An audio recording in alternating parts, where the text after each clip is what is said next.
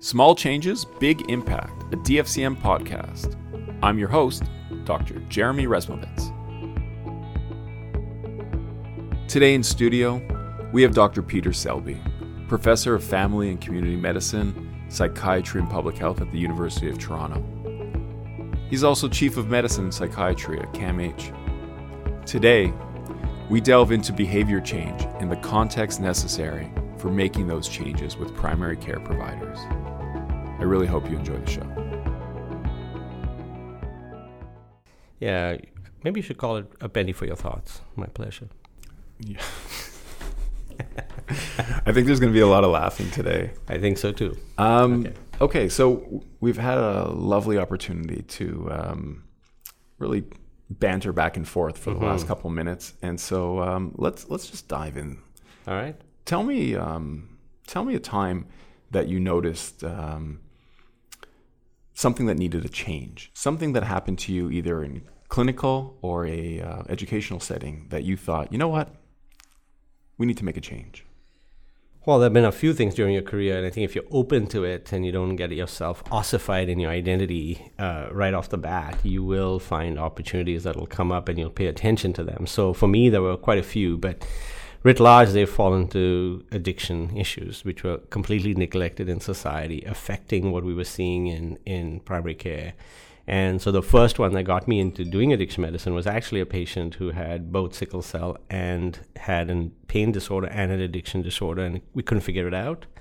And so I had to figure that out, and so took the training to figure that out. But even after doing that addictions and thinking that opioids and those were the big problems in society, I saw something that really blew me away, and it was in front of us and in front of my nose all the time, which was actually the addiction to tobacco and how it was devastating day-to-day patients in every discipline of medicine, including family medicine. So those are the things that I felt we needed to change, because all we did was either stigmatize the patient or say you should, or say what's wrong with you, don't you know it's going to cause you to die, it's causing you all these problems, but not understanding why people were not able to change. And so that got me to study what determines change. Okay, well, obviously it begs the question, what determines change? Well, now that you ask, I think it's an interesting phenomenon, and I think it looks like change occurs within the context in which the change is supposed to occur. And you can think about it that for change to occur, I think the work of Susan Michie is really great to help understand the dimensions of this. One is that there has to be the capacity, general capacity to change, as well as has to be capabilities of changing specifically for that behavior change that you want to have happen. There has to be obviously the opportunity for that change to occur, because people get caught up in an environment which may or may not allow or promote. So there are opportunities and constraints that the environment bring. And then there's obviously the personal motivations that speaks to patients' values, their psychological makeup, and their ability and their previous experience with change. That determines that. So that's one when you can put it within the context of that individual. But then it's also dyadic in many ways, because we as care providers also can be part of that change. We can be the facilitators of that change or the instigators of that change. So it's quite dynamic. So there are dynamic factors within that person's sort of self, as well as their meso environment or their meso environment, and then there's us who has a role as a provider in that. Yeah, I like the cut of your jib, as they say. I like what you're talking about making sure that it sounds like motivational interviewing, or the basis of it, capability, right. Making sure that the opportunity exists.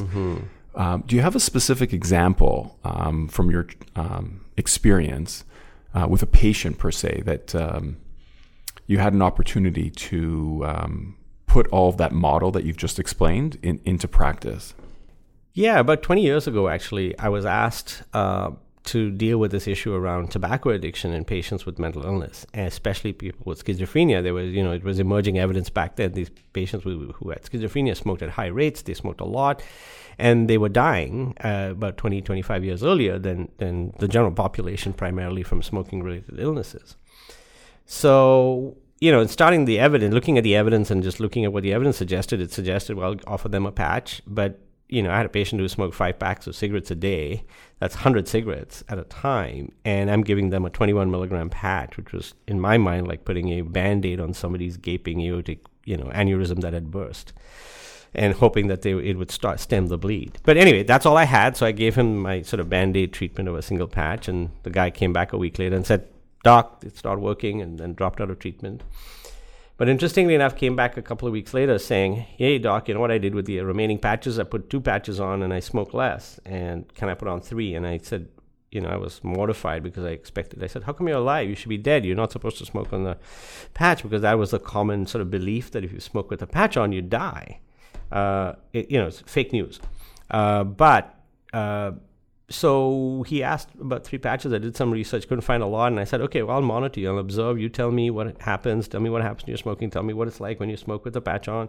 Watch for these symptoms of too much nicotine toxicity and come back and tell me." I had him come back almost every day. And, he came. And, we discovered that he went up to 3 patches. She smoked even less. And then he said, "My cigarettes aren't tasting as good anymore. And I don't feel like I can go longer hours without smoking." And then we kept going up, and we ended up at 4 patches and close to 5 patches actually one day. And he completely stopped smoking. His vitals were fine. He was doing well. And then he sort of said, "I don't feel like smoking anymore, Doc." And then I noticed actually outcomes. He looked different. He was coming in looking healthier because he was not coming in with dirty clothes. He was not coming with clothes that had, cigarette burns in them. He had new clothes. And so I asked him, "What's happened since you quit?" And he says, "Well, I have money. And I have money, and I bought some clothes. I bought some new shoes. I'm eating fruits and vegetables." And I said, this is really interesting. And that got me motivated to research more, to look at studying it, and actually studied it in an open label way, used it and adopted it as a mechanism of dosing nicotine replacement, and now studying it in a randomized controlled trial with placebo to see if this mechanism of titrating your dose, which we do in medicine all the time, but hadn't been applied to this condition, could work. And that's what we've done. It actually sounds like you're doing a patient-centered harm reduction strategy. Yeah, you could call it that. Yeah. Well, it's patient-centered. And I think the issue is, there's one thing to read and look at odds ratios and, numbers needed to treat and what have you. But I'm actually interested in those numbers that didn't respond to the standard treatment, because usually the numbers needed to treat, are quite larger than the numbers who actually got benefit. And so I pay attention to that other group and say, well, what do we need to do? Adapt the treatment so it can work for this population. Yeah, that's applying a different mechanism to someone's context. That's right. Because not everybody's context is going to be the same. Not everyone's going to respond the same way to pictures on cigarettes that say, you know what, you can get lung cancer from this. That may work for 80% of the population, but what about the other 20%? Well, exactly. And what about the people who are buying contraband cigarettes and there's no picture warning for them to see anyway? So, and again, that different strokes for different folks. And so I think as a physician, especially if you work in primary care as a family doc, you need to understand your patient's context, their developmental context, their current context, and adapt the evidence to meet their needs. Unfortunately, that takes a lot of time. Yeah, time is an interesting thing, and I think that's the other innovation that I'm spending more time on now, both in education and in care delivery, is that, if you look at the model of care that we have, which is going up 100, 200 years or even longer, is it requires synchrony of time and space for that interaction.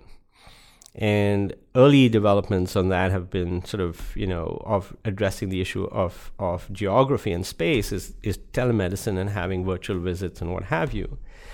But it still requires synchrony of the provider and that one-to-one patient. And I think given the complexity, given what's happening to people, in addition, we need to have other models that allow us to address both the issues of time and geography, so that use the power of technology and the internet so that people can get care at times that are convenient to them, not necessarily when it's convenient to the provider and vice versa. But there are mechanisms for that to happen, and those are the kinds of research studies that I'm doing right now of using virtual care platforms whereby people can manage chronic disease. And when you say people, do you mean providers or do you mean patients? Both. I think as a scientist, as somebody's trying to intervene and create models, you need to look at the entire ecosystem and that system. And in that system, it's the patient, it's the provider, it's the family member, it's the other assets in their community.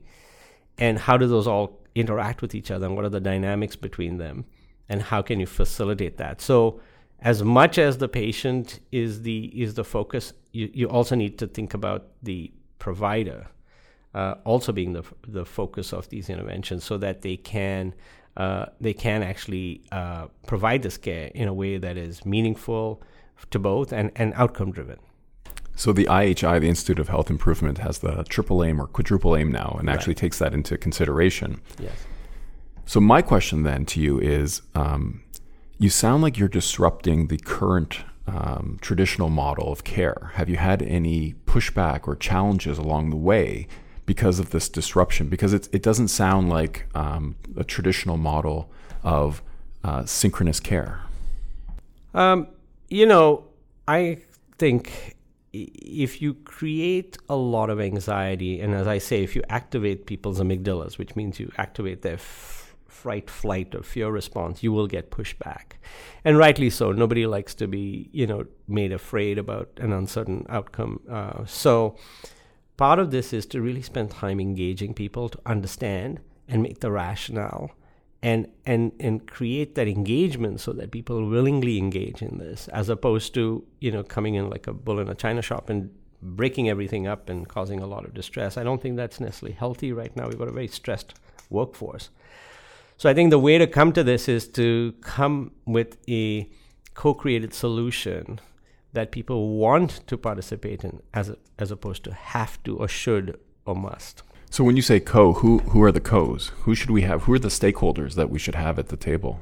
So I think if you actually pay attention to a integrated knowledge to action sort of cycle for implementation, everybody is a stakeholder, right? From the funder to the program manager to the the implementer, whoever that might be, the team members, the patients, the families, whoever else. Identify all those people. They all have a stake in this supply chain.